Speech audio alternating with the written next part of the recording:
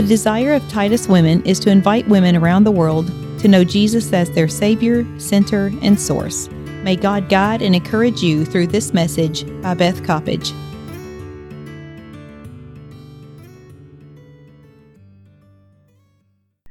I'd like us to turn to Revelation 2 for a few verses, and then we'll go back to Genesis.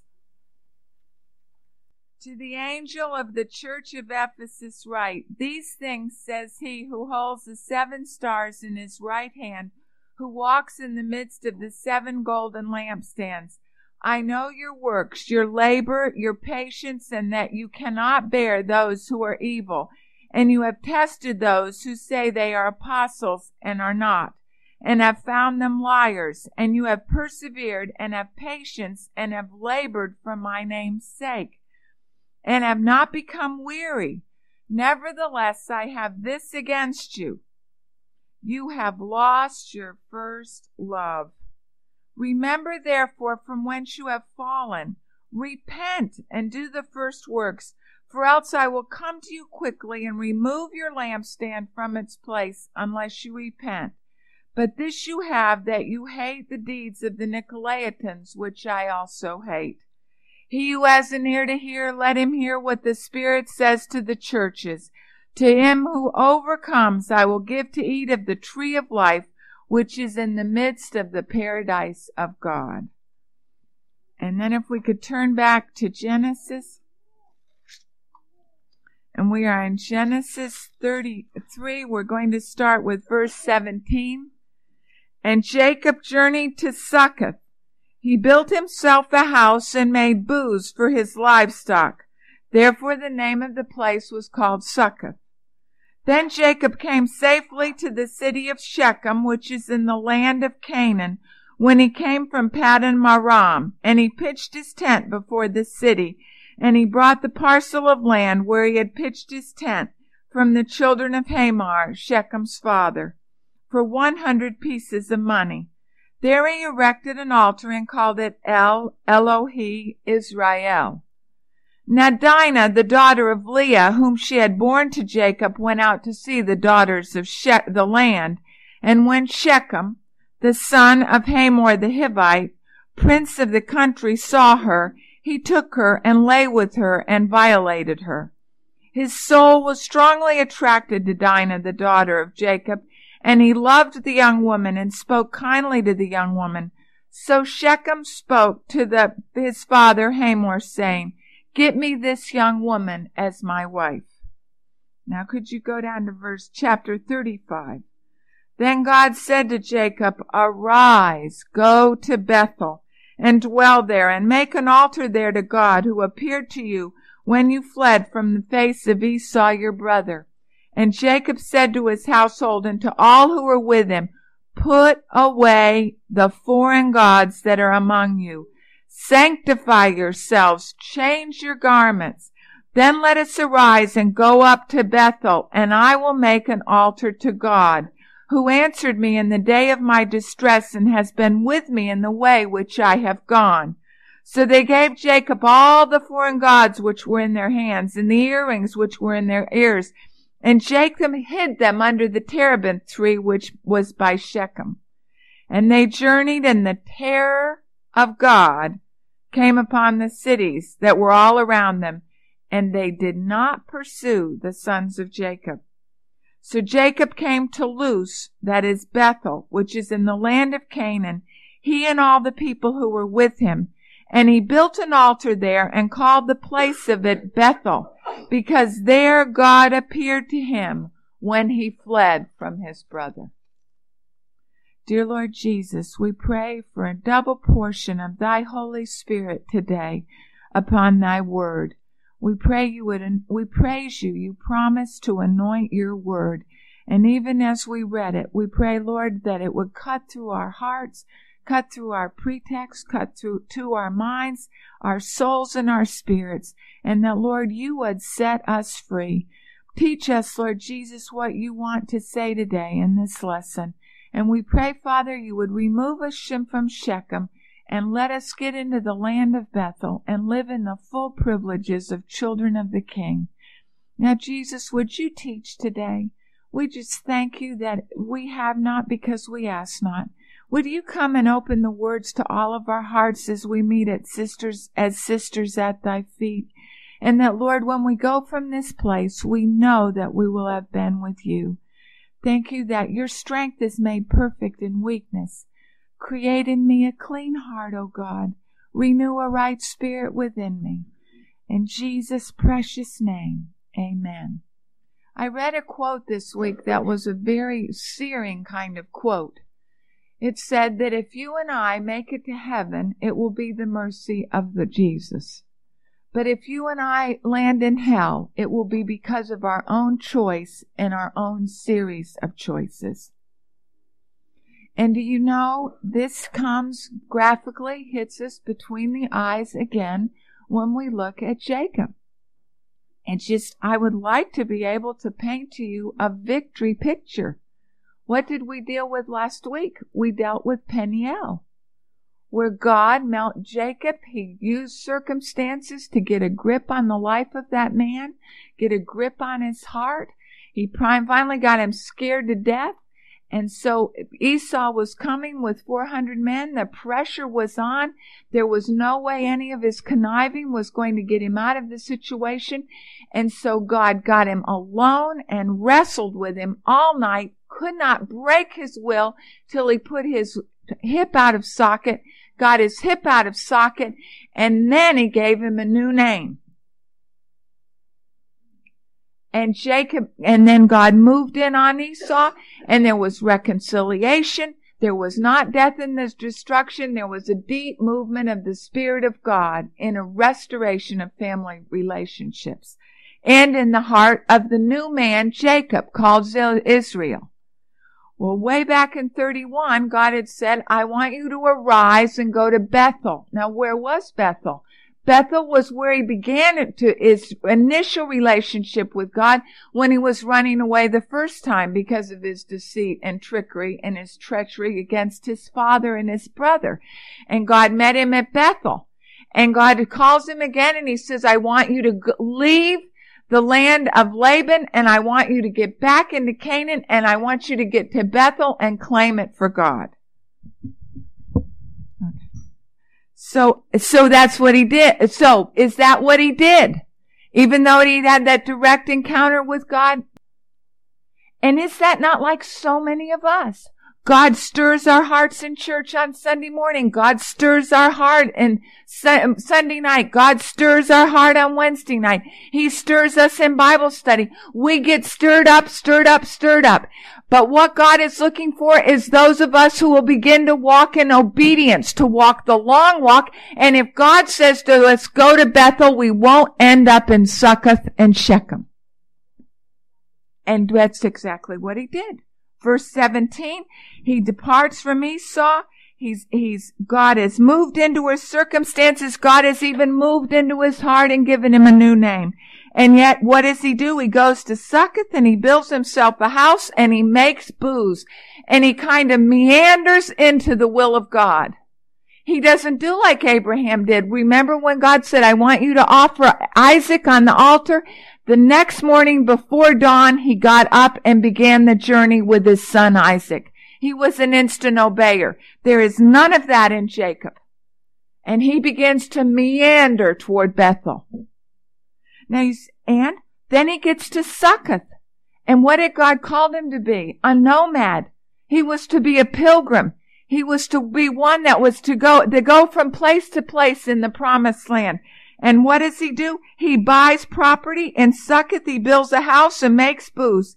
And when he gets to Schechem, he pitches his tent before the city and he buys property and he pays how much money? He pitches his tent and he bought a parcel of land where he pitched his tent before the children of Hamor.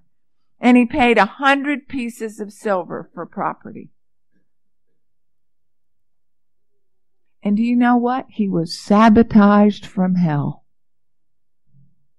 Now, if you and I have made decisions for Jesus just recently in your life and in my life, do you know what? Do not be surprised if the evil one comes and tries to sabotage you and sabotage me so we never get into all that God's got for us at Bethel and we end up in Schechem or Succoth. And I want to know, are you living in Succoth today? Or have you pressed on to the full will of Jesus Christ? And you say, well, does it really matter? Oh my. The tragedy in the next 2 chapters. I hope it just hits us like searing lead between the eyes until we can't get over it. And God puts a holy fear in our souls to live one more day in Succoth and not head out to Bethel. Do you remember the story from C.S. Lewis? The Lion, the Witch, and the Wardrobe. Remember the children ended up passing through a wardrobe in their uncle's old home in London, and they ended up in a make-believe land called Narnia. And in Narnia, it was always winter, but yet never Christmas, because it had been the control of the country had come under the control of the White Witch. And the one that should have controlled the country was a great lion named Aslan, who was good, not safe, but good. Well, the children are there, and remember they meet talking badgers and beavers and talking animals. And there were 4 children, Lucy, Edmund, Susan, and Peter. Well, do you know what happens with Edmund? He bumps into the White Witch. He loses his way from the other children, and while he is away from them, the White Witch comes in her big sleigh and envelops him up and is surprised to find a son of Adam there in her country of Narnia that she's taken over that doesn't really belong to her. And she begins to talk to him. And do you know what she offers him? She offers him Turkish delight. And Edmund tastes the Turkish delight, and he likes it. And he eats the whole box of Turkish delight. And then the White Witch says, if you will follow me, and if you will betray, doesn't use that word, but is what the essence of it is, your brother, your sisters, and all the talking animals in Narnia, at the end of your time, if you do your job well, I will give you more Turkish delight. And do you know what I think that was happening right here today in this chapter as the enemy comes to Jacob and says, let me just give you a little bit of the Turkish delight of Succoth. Because do you know what is representative there? Security. Let's just settle down and get a little property. I'm tired of just moving all over Kingdom Come. I've lived with my father-in-law long enough. Is it wrong? We'll just settle here in Succoth and just make a name for ourselves. So he settled down. And then what happens? While he is meandering toward the will of God, but not doing the will of God, and is in a backslidden condition, and he is living right in Canaan, right by all the Canaanites, who falls prey to the evil one? And who is the victim of his backslidden condition? His children. And Dinah goes out to make friends with the women in the neighborhood, and she's raped. If he'd gone on to Bethel, she wouldn't have had that opportunity. She wouldn't have been raped. And her daddy was not doing the full will of God for him, and what happened? His daughter paid the price for his disobedience. And then there's a whole chapter where it talks about Schechem, who it says in this chapter was the man that raped her. He said, I want her for my wife. So he comes to Jacob And he says, please, can I have her as a wife? You can live here with us. Our property will be your property. Our children will be your children. Our daughters will be your wives. Our sons will be your husbands. And you can prosper. We'll all be one happy family. What he's saying is, just stay here with us. Just compromise with us. Just you live here and we'll all just be one happy family. There's an incredible desire in your heart and in my heart for security. But there's something in security that can cause us to compromise with the very things that will destroy not only our own souls, but the souls of those for whom we are responsible, such as family and children. And you notice the response of Jacob while he's in Shechem. Is he angry and indignant righteously over the violation of his daughter? No. You think, well, does he have that capacity? Compare this to his grief when his son Joseph is supposedly killed. He mourns, he wails, he refuses to be comforted. But I think there had moved into his heart where he wasn't backslidden away from God. But all his responses in this chapter are he is absolutely backslidden. So he doesn't even have the capacity to be righteously indignant. And his sons come home and they are. And there's a righteousness about their anger. And they say this ought not to be. But do they have any pattern in their lives for dealing with doing the right thing the right way? None. And they're righteous in their response and in their anger to the violation of Dinah. But do you know how they handle it? They handle it just like their father has. Deceit and trickery and treachery and now violence. Do you know what? We live in a society today that is made up of absolutely backslidden Christians. We have all kinds of people that make all kinds of decisions for God. But what God is looking for today is for some women who will say, do or die, I will go through with Jesus Christ. And I am not going to live in Shechem or Succoth one more day.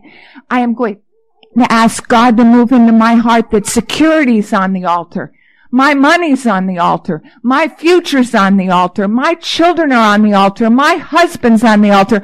I myself crawl onto the altar. And that I will do the full will of God or die trying. And do you know those are the kind of women that God can use to transform a world? I reread Amy Carmichael's biography, and she was just a child. And she was walking in the streets of Ireland, and there was an old woman that was carrying a heavy load on Sunday. And she and her brothers went and helped the old woman, and all the people were coming out of church, and they looked with utter disdain at the old woman and what the children were trying to do. She wasn't one that they were to be associating with. And Amy said that as she picked up the burden and helped that woman, something came in her heart that said, no, I am going the way of the cross. And the question in your heart today and the question in my heart today is, are we willing to go the way of the cross? And there will be no security but Jesus. There will be no finances but Jesus. There will be no future but all future. And you will have to give up every single bit of Succoth and every single bit of Shechem and embrace Jesus and only Jesus. And I'd like to just be less severe. But my heart is breaking today because I just think we play church in Wilmore. We play church in Lexington. We just play church. And I don't see anybody pressing on to Bethel. I don't see anybody that's just getting desperate for God. We could have revival if God, and God would come. But who's there to meet early morning every day to seek God? Are there any of us that are willing to discipline our lives and to seek His face? It is a narrow walk, but it is a full walk. It is an eternal walk. And out of that kind of broken abandonment to Jesus Christ, there will be spiritual reproduction and children in your life and in my life. Are you having any spiritual children? Or is the pull of the world so strong, even though there have been many trips to the altar? God is looking for some that will fully be His. And their security will be Jesus Christ. So not only did Dinah pay, but Simeon and Levi paid because they had never had a father. He talked about God, but he never walked it. He was beginning, but he was so up and down. Their responses were all wrong responses. They lied. They had the whole group of people circumcised, and they were all willing to do it. Everybody, it's just this incredible chapter of deceit. One group is saying, oh, we'll deceive you, but they don't say that. And then all your money will be ours. And the other one, all your property will be ours. And everyone has a different agenda. It's just like how every single one of us works, except for the grace of God. There is no integrity in relationships, and there's no honesty apart from full surrender to the will of Jesus Christ and an infilling of the Holy Spirit 100% in your life and in my life. All it is a masquerade of lies. And so Schechem and his dad have one agenda. The brothers have another agenda. And where is the patriarch of the family? Out to lunch. The only time you get a response from him at the end of this is when he is afraid that he will be killed. And he goes, oh my, you've troubled me by making me odious among my neighbors. Are there sometimes in society today where we say, we want to stand up for our rights, but we say, well, or do what God wants us to do and stand up for what's right and truthful. And yet we say, well, I can't do that. I might be sued. I can't do that. There might be repercussions. There needs to come into us some of us that will stand up and say, whether there are repercussions or not, I must do what is right and what is the full will of God. Remember that time that Sue Philpott's husband Tim sued this Kentucky State Senate because they kept tabling bills on abortion, and they'd never bring pro-life registration out. He found an old law and he just sued the whole Senate because they weren't doing what was right. Now, has he paid a price for that? Oh, a great price. He's still paying the price. But God is needing some of us that will stand in the gap and will not say, well, I can't. Now you've made me odious to my neighbors, and they might kill me. You don't know what will happen to me. And the only one in this chapter, again, that Jacob cares about is Jacob himself. Now, God is faithful. You just have to say, Jesus, you are too good. And he is. His mercy is everlasting, and his truth endureth to all generations. In 35, after the butchery in Schechem, and after Dinah's come home, God says to him one more time, Jacob, will you now arise and go to Bethel? And Jacob is shaken up enough again, and he gets up and goes to Bethel. And then Jacob begins to take some spiritual initiative for his family. And what does he do? He says, put away all your foreign gods and all your idols. Now, all those foreign gods, some of them have been in that family since Rachel took her daddy's. And that may have been as long as 10 years that they were lingering in Schechem. And so he says, let's get rid of all those foreign gods. So they bring him all their idols and all their foreign gods, and he hides them under the terebinth tree in Schechem. And then he says, and then he said, purify yourselves, sanctify yourselves. They all got clean, and he said, let's get our hearts clean. Let's seek the face of God. And they do. And as they move to get their hearts right with God and begin to walk with God again in reality and truth, what happens? God moves in again to make it possible for them to obey him and to live in a non-Christian world. And the terror of God falls on all the people around, so not a soul comes against them. The terror of God. And if you and I will begin to walk with God and begin to put away all our idols and all our impurities and say, Lord, let me press on to Bethel. If you and I will make that step, God will move heaven and earth on our behalf for us to go forward. And if we are not going forward, it is not because God is not there to make it possible. It is because we choose not to go. It is our choice. It is not God's will. There is the capacity in your heart and in my heart to choose God. He gives us that grace. And if we are not choosing it, if we are not persevering into the heart of God, means it is our choice and it is not His. And do you know who will bear the brunt of your choice and my choice? It will be your children and my children. It will be our children. It will be our families, those born and those yet unborn. And the greatest thing you can do today in this Bible study is to sit here and go through with Jesus Christ 150%, not only for your life, but the lives of the generations to come, to the 1,000th generation. And I can say it till I turn blue, but only Jesus can apply that to your heart and my heart. Only Jesus can apply that. Is there any sucketh in your life? Is there any idols? Is there anything you love more than Jesus Christ? Do you know what I notice many times when couples leave Asbury? They will live by a shoestring. They will be white hot for Jesus while they're here. They may be frustrated and poor as can be. But do you know what? They do not lose the faith. Do you know where they lose the faith and lose their ardor and passion for God? When they get in the parsonage. And he gets a salary, and then she picks up part-time work or another job, and then they begin so that it's and then they begin to get comfortable. And it doesn't matter if the things of the kingdom go on or not. There's a little nest egg in the bank. They've got something for the future, and they lose their fire. And they're actually in the ministry.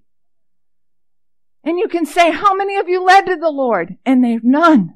How many of you prayed with? They're none. How many of you witnessed to? They're none. Because they've been diverted. They've come in and they've eaten the Turkish delight of the enemy. And he doesn't do it with immorality. Sometimes he does. But many times it's a subtle pressure of materialism and it robs us of our passion. God says to us, is there not one today who will say, no, Jesus, no? Can it not be that I can make it to 75 with the same passion I had when you met me with my first love at 22 at my Bethel, wherever it was? Do you love Him today the same way you did when you met Him, wherever you met Him? Were you 18 and in college? Where were you when you first met Jesus Christ and you knew the love of Jesus flowing over your soul? Do you love Him with that same kind of passion and abandon? Or have the pressures of life, have the insecurities of life, have the other things come in so that the deepest passion of your soul is not Jesus anymore, but it's how do I look? Or what's the future for me? Or I sure would like to take a vacation. I don't know what it is, but are there any idols that need to be buried under the tambourine? Because if you are willing to bury them, God is willing to meet you, and He's willing to meet me. And then they got there, and He made an altar. And He called on the name of the Lord. You know what God can do today? You can make an altar and call on the name of the Lord. And ask God to move in. And begin to make a reality in your life, the living presence of Jesus, so that you are all His. Remember in the book, In His Steps, one of the key ways to see if you and I are keeping our first love for Jesus, our first love. As His life hits us, we say, Jesus, what would you do in this situation? What is your will? What would you do? And remember the one man, Alexander Powers, was a worker. He was the head of the railroad company there in that little town that the book is talking about. And all of a sudden he begins, as he says, what would Jesus do? He begins to open up, care for his workers, and he makes a lunchroom, and he begins to have coffee provided. He brings the pastor once a week to talk to the men.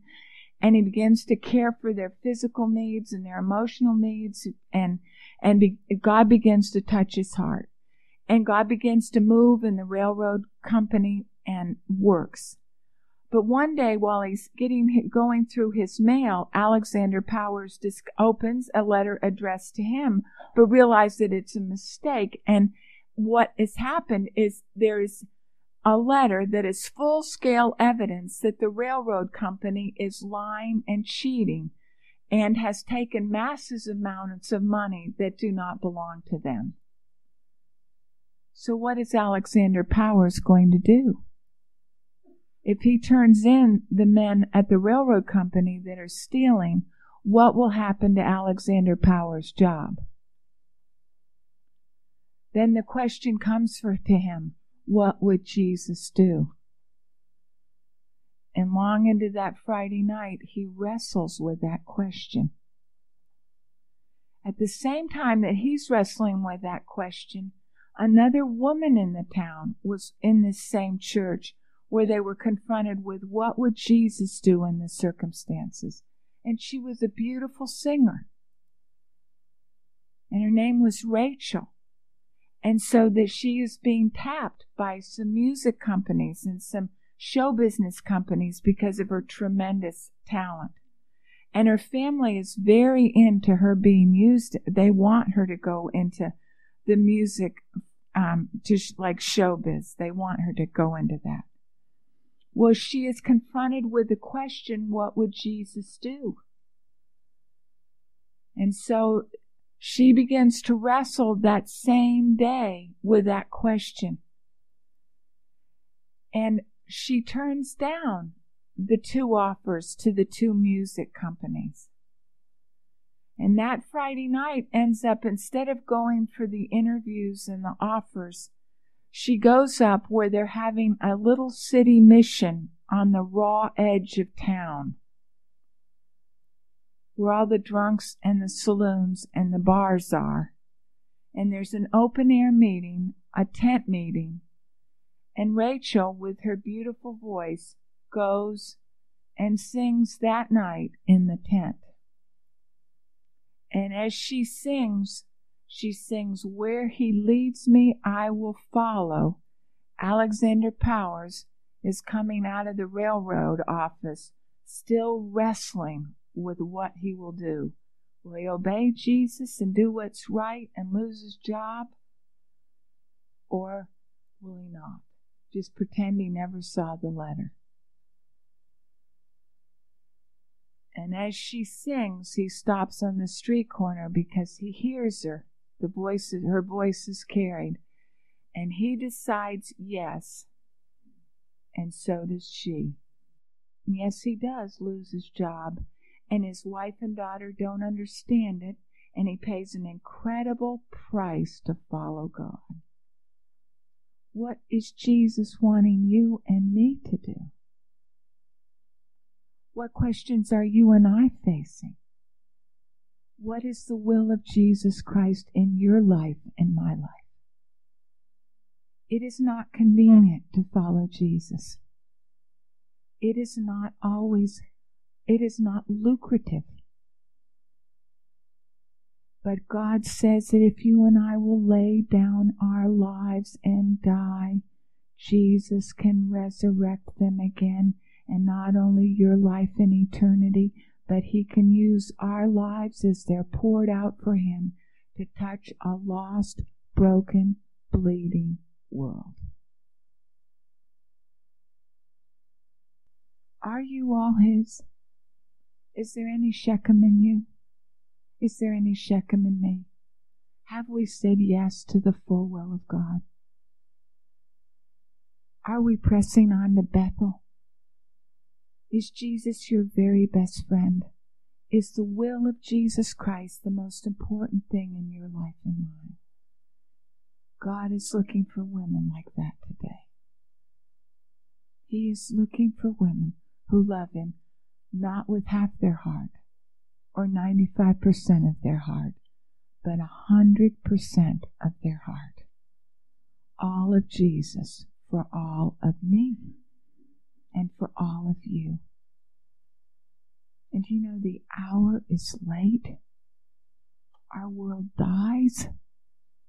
And we need to stop like Nero playing the fiddle while Rome burns and really get serious with the full will of God for our lives.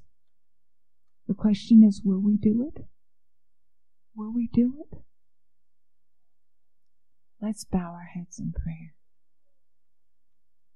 Search us, O God, we pray today. And Lord, we just plead the blood that you would move in our hearts. And that, Lord, there would be no wicked way in our hearts. But, oh, Father, you would move in our hearts and let us be women of the white-hot heart. Women, Jesus, in whom who have pressed into the heart of Jesus to Bethel. So there is no will in our hearts but the will of Jesus. That the passion of our souls is Jesus himself. Lord, only you can do that in us. Only you can do that. We're just like Jacob. Lord, we start out and then we fall back. And we start out and we fall back. But Lord, the incredible implications of being backslidden and away from God. Father, they're so awful. Not only in our own lives, but in our progeny and our children. Jesus, we plead the blood. Would you come and make us gut level honest today? And would you give us courage to follow you, courage to do what only you could do in our lives, so that just like that African martyr who wrote the Fellowship unto the End of Unashamed, and he wrote, I refuse to meander in the maze of mediocrity. And Lord Jesus, would you do that in our lives today, so there would come in our souls a longing to not be mediocre, but a longing to jump into the arms of Jesus and never, ever look back. Lord, you did it in Joseph. Could you not do in our hearts what only you can do? In Jesus' name, amen.